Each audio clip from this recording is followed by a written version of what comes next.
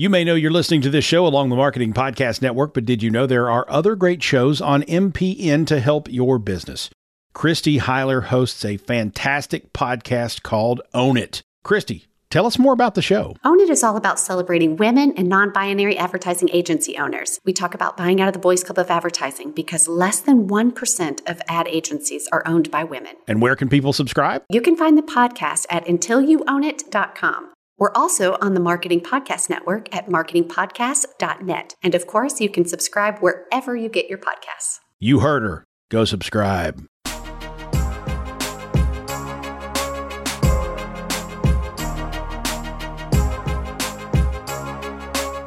Welcome to the Business Ease Influencer Marketing Podcast with your hosts, Jamie Lieberman and Danielle Liss. Each week, we will help you unlock the secrets of influencer marketing through interviews with leading professionals and tips and tricks to help you scale your business. Sit back, grab a coffee, and let's talk all things influencer marketing.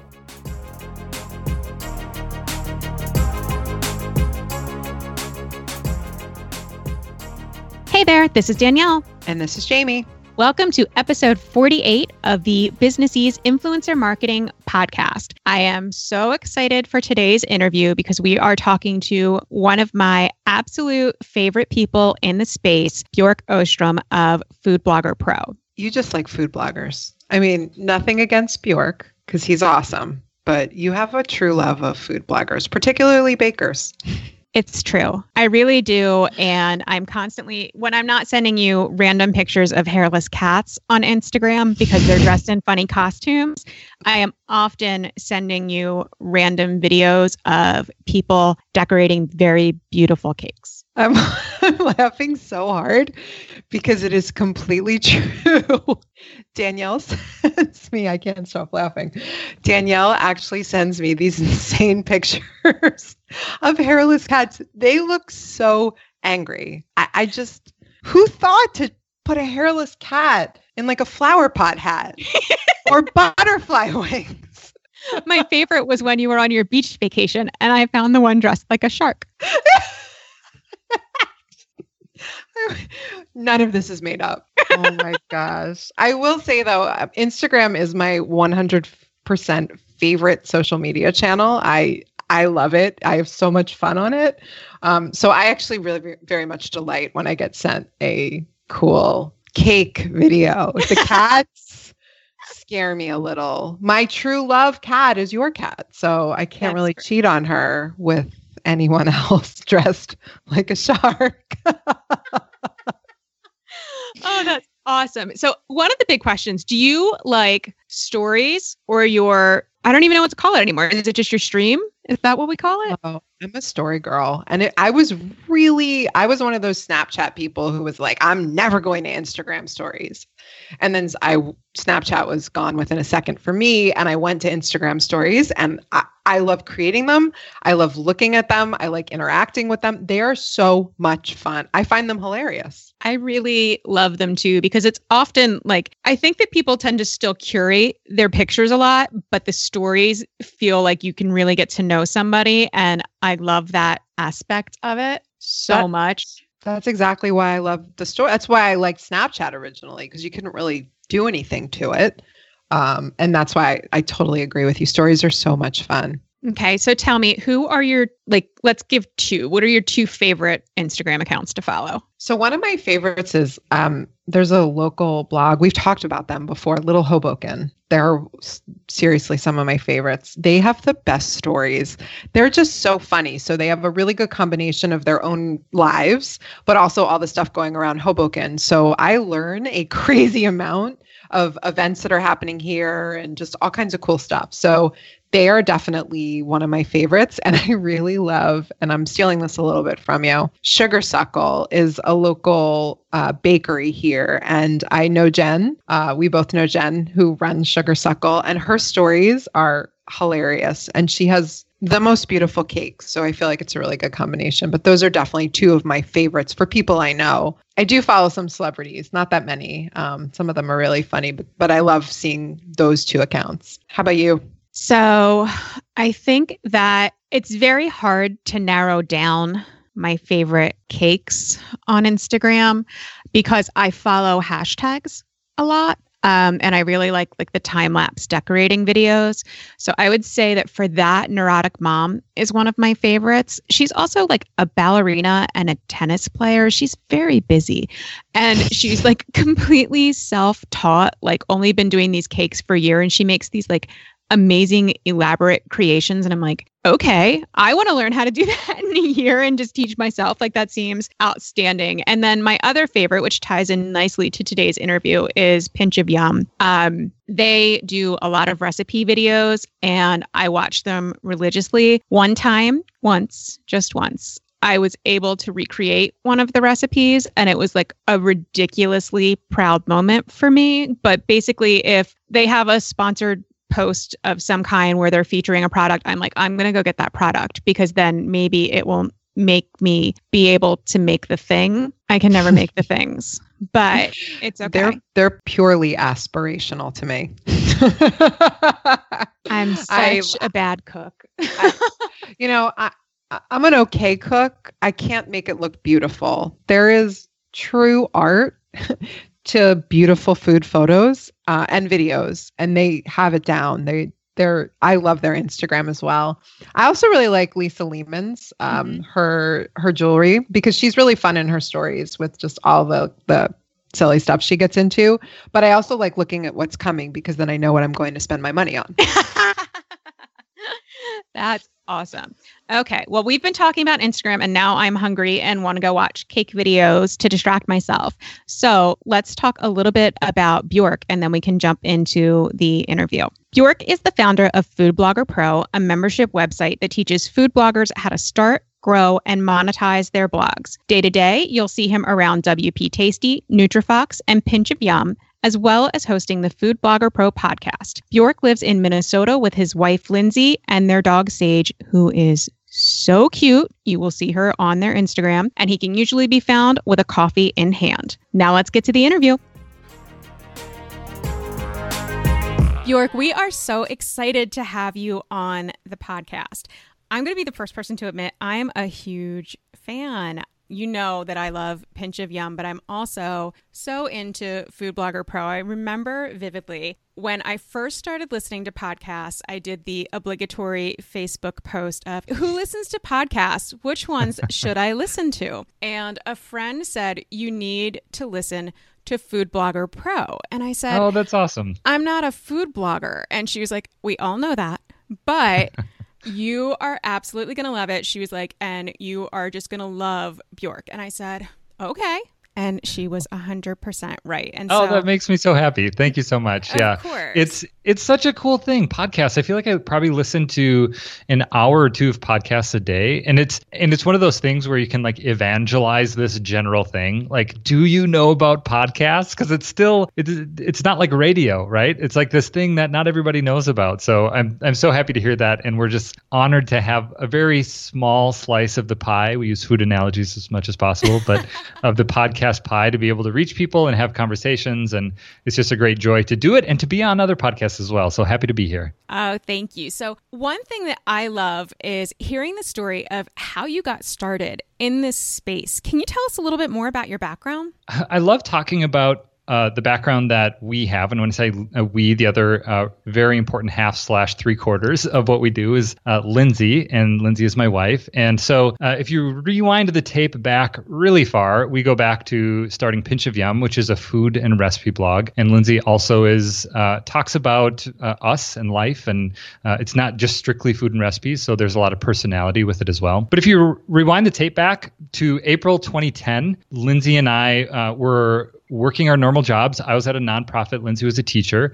And this is one of the reasons I love telling the stories because I feel like it's relatable. We weren't people that were involved with tech. We didn't have this deep understanding of websites or marketing or anything like that. I worked at a nonprofit and Lindsay was a fourth grade teacher. And we had these kind of side hustles, things that we were interested in. And for Lindsay, it was writing and food and eventually photography. And for me, it was the broad thing of the internet and specifically to narrow narrow it down a little bit, businesses that run on the internet. And it actually, for me, started a lot with listening to audiobooks and listening to podcasts and starting to learn from people that were building businesses online. And at the same time, Lindsay was interested in publishing recipes online. And she was getting into cooking. We had recently got married, so she had gone from cooking for one to cooking from two, which I think is a little bit more fun when you can share that with somebody. So she started putting recipes on social media. And then she was like, I wonder if there's a way that I can do this a little bit more formally. And at that time, I was listening to this book by a lot of people that are in the social media space, know Gary Vaynerchuk, who's just this really loud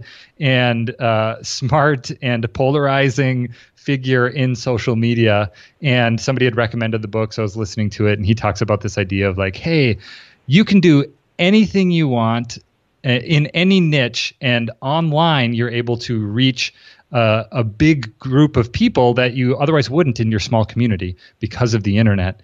And we kind of mashed up all of those things, that idea, Lindsay's interest in food and recipes and starting a website, and my interest in online business, and said, hey, let's give this a shot and see if this is true, if there's actually something that we can build here and create something around it. And so that's kind of the origin story. And there's obviously a lot that goes into that and a lot that happens in between. There's 8 years of time, but that's how we got started. I love it. And I tell everyone knows this. And I think even my husband probably recognizes the name. I am obsessed with Pinch of Yum because I love the videos, especially on Instagram. I just scroll through I watch them peacefully. So yeah, they're like my it really stress is. relief. That's the interesting thing about food videos, isn't it? It's like it's partial function of like making a recipe, but it's also partial escape of like, hey, this is fun to watch and I like the idea of making this and it's entertaining. So it's kind of this weird in between. I think a lot of Food Network is like that as well. You know, whether it's any of those cooking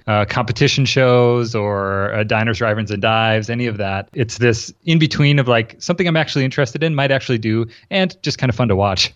Exactly, because I can't execute it. So I just like to watch you and them, I both. And I just sit there mesmerized thinking, I'd like to have that for dinner. And I don't. Yeah. I have like something that takes 3 ingredients and like no skill. So I'm the same way. There's occasionally we have team members on Pinch of Yum and Food Blogger Pro. They will do Instagram stories and they'll feature like what they're making. And everybody on our team is really capable in terms of like developing recipes, making recipes, except me.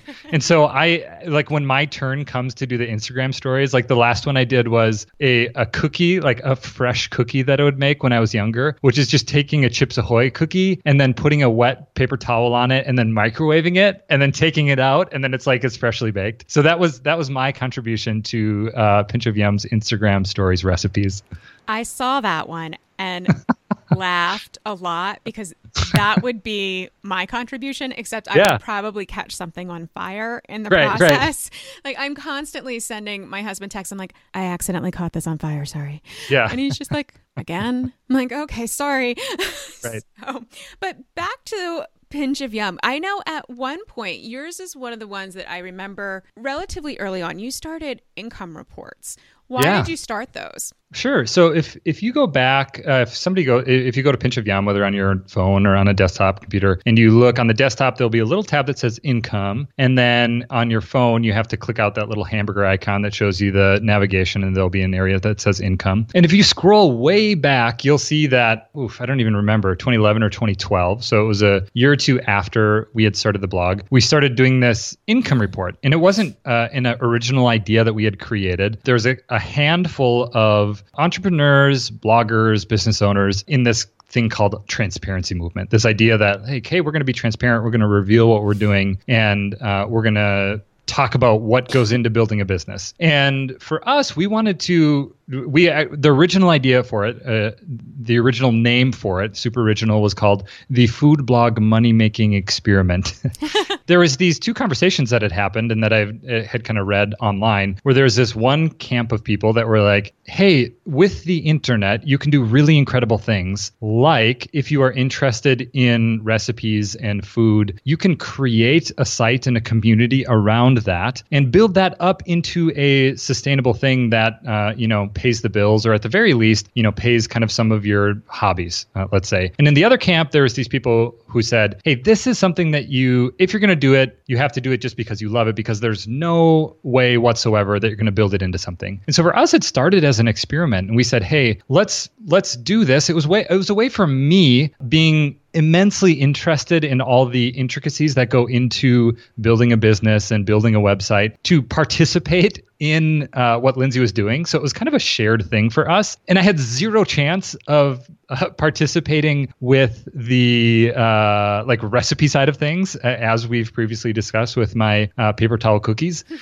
So it was a way for me to participate in it and for us to kind of do it together. I was really optimistic, and I said, hey, I think we can do this. I think we can build it into something. Let's go through the process of doing this experiment. So that's strictly what it started out as, was this experiment and a way for me to kind of have a role with Pinch of Yum, to have us kind of have this shared thing. And the other piece with it is it was a really great way for us to stay accountable to ourselves, to continually improve and find things to do different. Because if I knew that I had to show up every month and say, here are the things that we're learning, here are the things that we're doing, here are the things that we're improving on, it just builds in a rhythm that otherwise wouldn't exist, that continues to encourage us to level up in certain ways. And we've since stopped doing those, but I really miss the challenge that those introduced for me to critically look at the business each month and kind of open up the door and say, here's what things look like. Here's how we're improving. Here's some things that you, person reading this, can be aware of, and using that as a way to continually improve the business as well. So it was a great experiment. It served us really well, but it wasn't something that we wanted to do forever. So this was a year and a half ago, we published our last kind of closing report. And the experiment, not just in the sense of building a business, but the experiment in learning, is this possible, was a success. And my hope from that extended period of time, many years of doing that, is that other people can go and look at it and say, okay, this was something that they did. Here's how they did it. It's going to be different now. Obviously, it's a different period in time and things work different. But seeing a little bit what goes into it, and also the time associated with it. When you look at those 2 to 3 pages of posts, you can look through them in about 30 seconds if you're looking at the archive pages. And it's like, oh, that happened quick. But it's like 3 years of showing up every day and working really hard. So my hope is that people can look at it and find some inspiration from it. That's awesome. So tell me, you branched into Food Blogger Pro. What was the impetus behind that?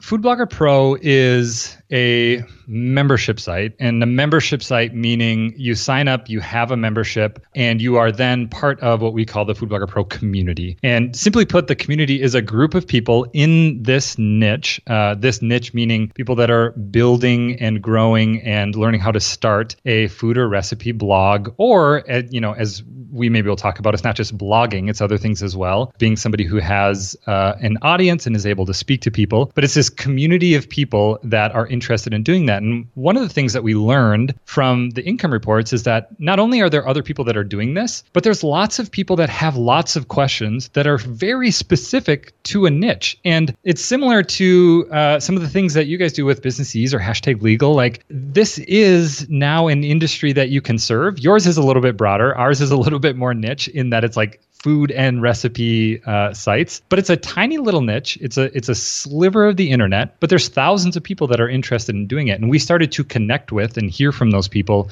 actually a lot of it connecting back to the income reports. And people would ask us really specific questions like, how do I improve my food photography for soup? And it's like, there's maybe some stuff out there online, but it's harder to find, and it's really hard to find in one central spot that's organized and that you can work through, and where you're interacting with other people that understand and get what you're doing. Because I'm guessing a lot of people on this podcast can relate. Like, when you go to a family event and you start talking about the struggles of the Facebook algorithm, people either go blank or they're like, algorithm? Like, tell me more about that. Like, I didn't know Facebook has an algorithm. And it seems so intuitive to us, where we like eat, sleep, and breathe this type of content and this information. But to other people, they just don't get it. And so it gives people access to other people that are in this world and have the same problems and are working to solve those things. So that really came from Food Blogger Pro, came from not a brilliant idea that we had, and we're like, hey, we can create this community and thousands of people will use it. It was really from people coming to us and asking questions and being present to those questions and saying, okay, if we hear enough questions in this specific category, there's probably a way that we can build something that helps people to answer those questions. So that's really how Food Blogger Pro came about. What sort of trends are you seeing right now with the type of things that people are, whether it's their struggles or just trends that you see in what's happening in blogging and what's happening in the influencer space? Naturally, what happens is that as something becomes easier and as there's a dollar, like an economic value attached to it, that the market becomes increasingly more competitive. So if we're talking about strictly blogging, I think that's one realistic trend. It's becoming a lot easier to start a blog, and it's becoming more and more possible to create an income from it. And so as people see other people, as I talk about, building a blog where, hey, we have a team and we're able to create an income from it, people are like, oh, you can do that through building a blog and, having a presence online. I should look into that. How do you do that? Well, here's how you do it. It's relatively easy to do. So people are coming into it. I think the naturally what happens then is you create this base, this foundation. And an analogy would be with photography. It became easier and easier and easier to take photographs. And so more people had digital cameras, more people were taking photographs. Photography in general just became a more popular thing. So as a photographer, like if you had a small shop in Cambridge, Minnesota, where Lindsay and I grew up, you had to start to think more strategically about what your business model looked like. And I think that shift is starting to happen now. I think it's totally possible and 100% realistic for people to start something, to build up a following and to create an income from that. I think how they do that, they need to be strategic in not exactly replicating the thing that they see somebody doing right now, but thinking strategically around, okay, let's say that this new foundation, it's more common for people to have a blog. It's more common for people to have, let's say, a following on Instagram or something along those lines. How can I think strategically about building a business and either being a part of that or being on the layer just above that? Meaning, what would it look like to serve the people that are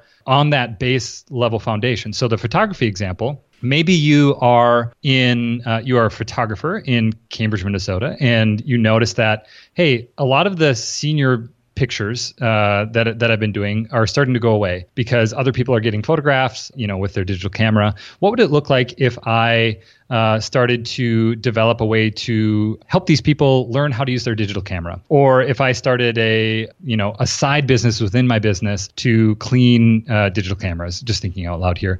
But the idea being that if your goal is to build a business online, think strategically around what that looks like. And if you feel like the market is extremely saturated in certain areas, either one, be willing to show up, hustle, work a long time over an extended period of time, and don't expect an immediate payout. Or if you want to shorten that a little bit, start to think strategically about how can you serve some of those people in that saturated market. And it's a little bit like 201 or maybe a little bit heady or abstract. I would encourage people to always be thinking about that if they ever feel like, the market's so saturated, I'm never going to be able to do what I want to do. I think clearly defining what you actually want to do, like at the core, what is it? You might think it's blogging, but in actuality, it's, working from home and having some schedule flexibility. Well, be realistic in defining that, and then look at the ways that you can serve different people. Maybe it's serving the people that you originally thought you were going to be a part of. Or if you want to be a part of that group, maybe it's saying, okay, I know there's going to be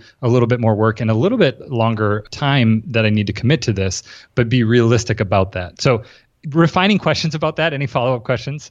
I think that is awesome advice, because unfortunately, I think that people tend to look at it and say, I'm going to try to follow this specific formula, than necessarily looking at the market and looking at the need and their interests. So I think that that's really great advice. And I know that one of the things that you have done that I admire greatly is you've really looked at what your market needs. And your business has grown beyond just Pinch of Yum and Food Blogger Pro, which I think many people may not realize.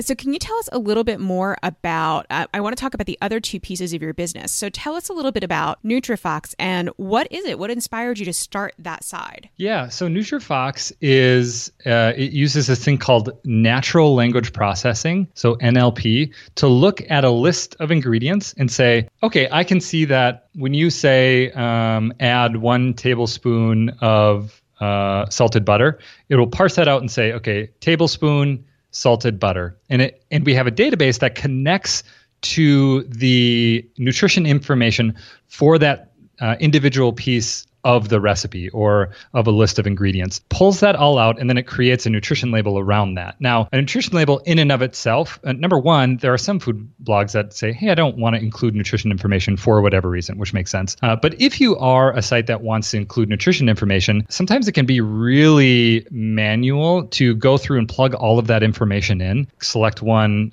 drop down tablespoon, search for salted butter, and then go through and do that with each individual ingredient. With natural language processing, you just paste in the block of text and say analyze, and it pulls that information out. And then if needed, you refine a little bit, and then you have a nutrition label that would be associated with the recipe. Now, the cool thing about that is, and we can talk about this in a little bit, we have a recipe plugin for people that use a WordPress blog. The recipe plugin is called Tasty Recipes, and the business is WP Tasty. You can use that nutrition label, and just using a little ID, a little number, you can copy that and put it into the recipe card, and then that populates not only the nutrition information on your blog post, but this is a 201, 301 tip for people. It also takes all of that data and information, and this would be the tip and something to mark down, kind of an SEO tip, and it communicates or translates that into schema. And schema is essentially a type of structured data that Google understands. So it's saying, hey, this is nutrition information, and Google, I want you to know that this recipe has this nutrition information. Right now, it's only valuable in that it communicates calories to Google. So if you search for a recipe, sometimes calories will be displayed alongside the recipe in the search result. That comes from the schema markup. But long term, there's potential, there's no guarantee, but there's potential that Google would also start to include, or other sites would start to include that additional information. Like maybe there's a site that wants to include, protein or sugars, or all of that would be organized in a way that the bots that crawl through a site, whether that be for Google or Bing, would understand it. So it's a little bit technical, but NutriFox does that as well. I love it. So I want to talk about the plugins too, because you mentioned Sure. WP Tasty. So tell us a little bit about the plugins that you offer. And is this something that you created just because you saw you couldn't find what you needed, or you saw that your audience was looking for very specific things? Yep. Yeah, that's exactly how it came about. And a huge part of it too, and this would be a takeaway that just to plant a little bug in people's ear, terrible analogy that I actually really hate the idea of a bug being in somebody's ear. Yeah. But if we're going to use that analogy, I'll use it here. But this idea of being really present to the conversations that you see your peers in the space or your audience, the people that you interact with, having. What are the common questions or issues or struggles that you notice coming up? And for us, WP Tasty really came out of that. It was an issue we had. It was an issue other people had. And we knew that we had the potential, due to where the business is at, to invest some resources into fixing that issue. And the issue for us was very specific to a food blog, but we had a plugin. And just to zoom back a little bit, so for those, I'm guessing most people would be familiar, but WordPress is a content management system. You can think of it kind of as a car, and it's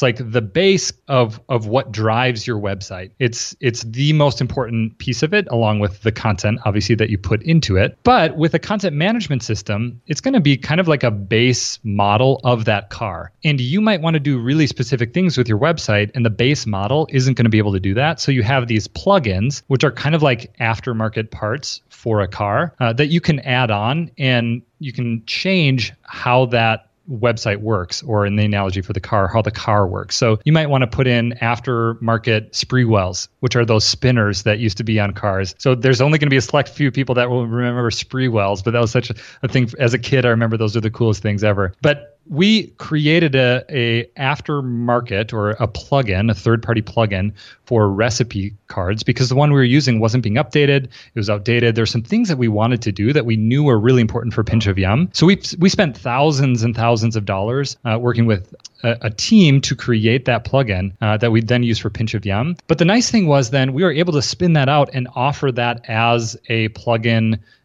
for other people. Now, it's a premium plugin, which means that you have to pay for it. But the interesting thing with WordPress is you're paying both for the plugin, but really what you're paying for is support because there's such a burden of support. And if you're going to do it well, you want to make sure that you're able to sustain yourself over a long period of time, which we've been able to do for WP Tasty. So that's how it started. And then what we realized is, hey, there are things that we want to do specifically for Pinch of Yum. We want to have control over these things because we want them to be around for a long time. We don't want it to be a single developer somewhere who spins something up and then travels the world and you don't hear from that person. So we wanted to create a business around it and make that really sustainable. So we started to, whenever we had a need for Pinch of Yum, we'd say, hey, could this be a plugin? And that's happened 2 other times. One is for a plugin called Tasty Pins, which allows you to optimize a Pinterest description for an image as well as an alt text for an image, which we can jump into. It's a little bit technical, but important thing for people to know. And then Tasty Links, which allows you to really easily link any keyword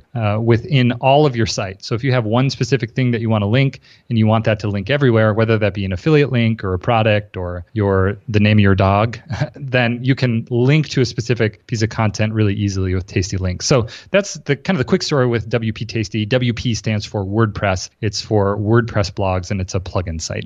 I've gotten amazing feedback on your plugins. Like I know a lot of people who are just like, yes, this finally has the features that I was looking for. And I see them mentioned in groups all of the time. People are like, oh, cool. Is there a plugin that does X, Y, or Z? And then I see them mentioned and I'm like, awesome.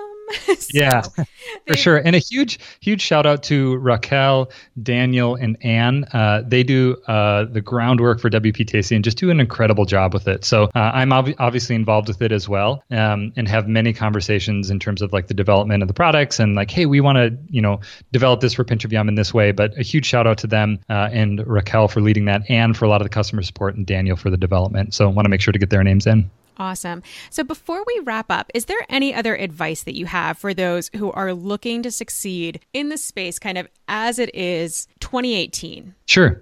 Yeah, I think the advice that I always come back to on podcasts, and I feel like people need to hear it as much as possible, is this idea or this concept called 1% infinity. And the concept with 1% infinity, if you break it down, we all understand 1, right? So it's just the number 1. We all understand percent, so it's 1%. But then there's this weird part of infinity. What does that mean? Well, if you look at infinity, the symbol, it kind of looks like this sideways 8. And so if you put it all out, it's kind of this cool short little, these short little characters, 1% infinity. It's something that I remind myself of often and remind people of often that I talk with, is that the game that we are in is a long-term game. And there's something that is absolutely critical about the hustle and showing up every day and working hard, and maybe at periods of time cutting sleep and, working in the margins. But there's also something to be said about the long term. And 1% infinity really speaks to the long term in a couple different ways. Number one, it says showing up every day and getting a little bit better. That's where the 1% comes from. It's not about making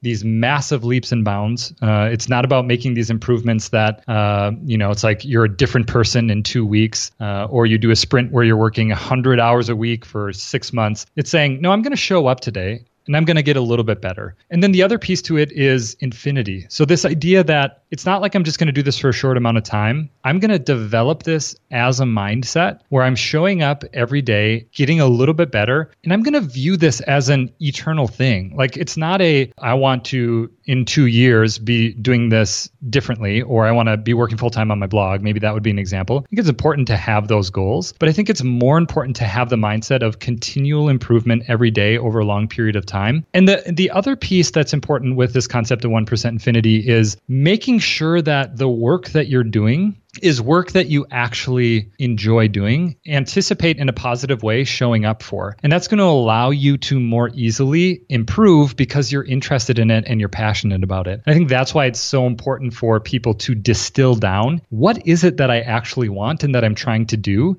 Because I think sometimes people build a thing and work on a thing that they actually don't like in order to get to a thing that they do like. And that an example might be, you might be working really hard to build a software business because you want to be an entrepreneur. But if you are stressed out about running a software business every day and that's not an enjoyable thing, that's probably not the best path to being an entrepreneur. So make sure that as you're showing up every day, as you're improving, as you are thinking about doing that over a long period of time, that it's also doing that with something that you feel like you're passionate about and interested in. And not that you'll always love what you're doing. There will be stuff that will be really hard and it will be a total pain. But if for the majority of what you're doing or the mission that you have with it, if it's something that you can line up with and feel good about and be passionate about, it's going to make it a lot easier. So I would encourage people in a sentence to think about 1% Infinity and how they can integrate that into their life. I remember the first time I heard you mention that on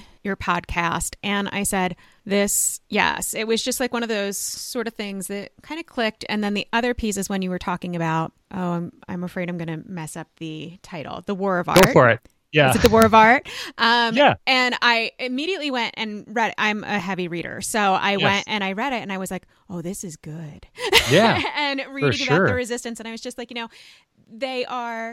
I think that they're really important concepts, and it's important for people to know it's not necessarily just an SEO trick or some secret formula that are going to set your business ahead. It's going to be this constant improvement and listening, and it's just really great advice. Yeah, and I think such a big piece of it is so much of it is personal as well. Like, can we get to a place where we feel centered in what we're doing, and not ping-ponging, majorly impacted by like you said, like, oh, there's this new trick, I need to do that, feeling behind. It's like, no, let's take a deep breath. Maybe there's this new tactic or trick or thing. Let's make a note of it. We can research it. We can follow up on it. But it's so much about staying the course and centering yourself. And there will be those times that are stressful and that are overwhelming and that you need to work long days and doing stuff that you don't enjoy. But there is something about just showing up consistently and being centered in what you're doing and just saying, this is what it is and this is who I am and this is how I will operate moving forward and continue to get it a little bit better over time. I love it. Okay. So now we're going to wrap up. And can I ask you our rapid fire questions? Love it. Let's do it.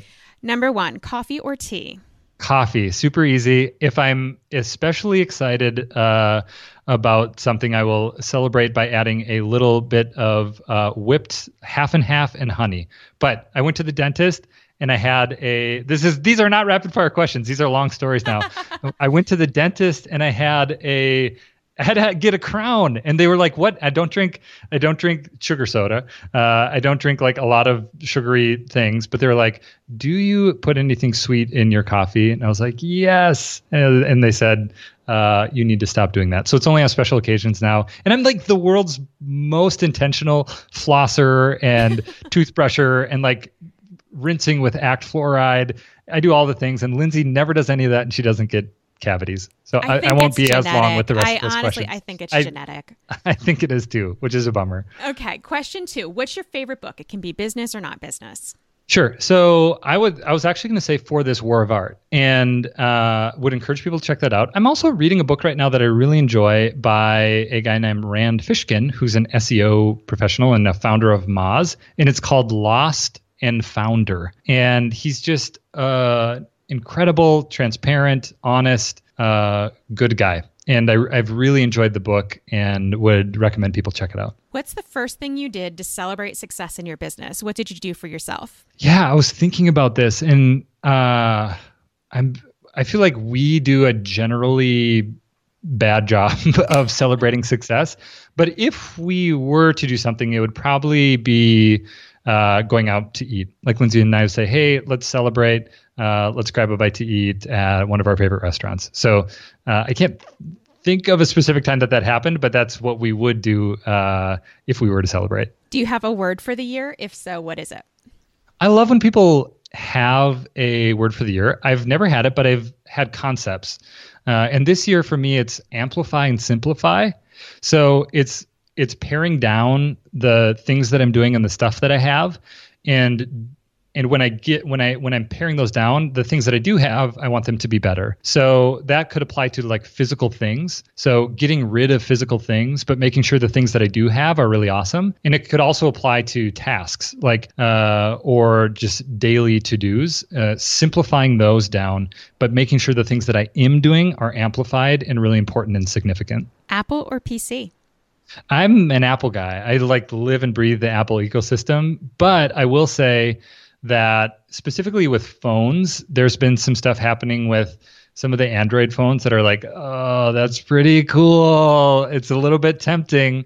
But I think I'm just so deeply rooted in the Apple ecosystem right now that it would be hard to switch. But I'm not drawing the line. There's always the possibility. The door is just a crack open. Now tell everyone where they can find you. Sure. Yeah, you can check us out at foodbloggerpro.com. I'm not very active on social media, so that's a tough place to get a hold of me. You could drop me an email at bjork@foodbloggerpro.com. And then Lindsay's kind of chronicling daily life over at pinchofyum.com. You can hear what we're up to, see occasional blog posts about our dog Sage, who's the greatest dog in the world, and follow us along over there. So I make a cameo appearance every once in a while. Well, thank you so much for joining us. Yeah, super fun to be on the podcast. Thanks for having me. Danielle, I'm hungry. I hear you. I can't. There's so much food talk. I need lunch now. I know. And you can use Nutrifox for the recipe that you create and find out all of the things about the food. That's so cool. I learned a lot from that one. That was a really, really good one. I really enjoyed hearing their journey and how they've grown. It's cool to kind of get the backstory of such a successful business. I love it. So I really want to know, since we talked so much about Instagram at the start, I want to hear over in the HQ what everybody's favorite Instagram accounts are, because I always want more awesome stuff to follow, particularly if it is about cakes or cookie decorating, also fine. Maybe donuts, ice cream, whatever, sweets. So if you could let us know in the HQ, we would love to hear from you. If you're not already a member, it's businessease.com/HQ. I'd love to see some fashion. I follow all your cake videos are my fashion Instagram accounts. I have so many of them. I love them so. So we'll take cake and fashion. That feels like Jeopardy. I'll take cake and fashion for 100. You can cut that down. No, don't cut that. That was awesome. And for show notes, you can go to businessease.com/episode 48. Thanks so much, and we'll see you next week. Thanks for listening to this episode of the Business Ease Influencer Marketing Podcast. Please subscribe if you haven't already. If you like the podcast, we'd love if you give us a review in Apple Podcasts, Stitcher, or wherever you listen to podcasts. Your reviews help new listeners find us. If you have any questions, you can email us at questions@businessease.com. We'd really love to hang out with you in our Facebook group, the Business Ease HQ. To join, visit businessease.com/HQ. We want to give a big thank you to our producer, Don Jackson of the Raven Media Group, for making us sound so very good. Thanks for joining us, and we'll talk to you again next week.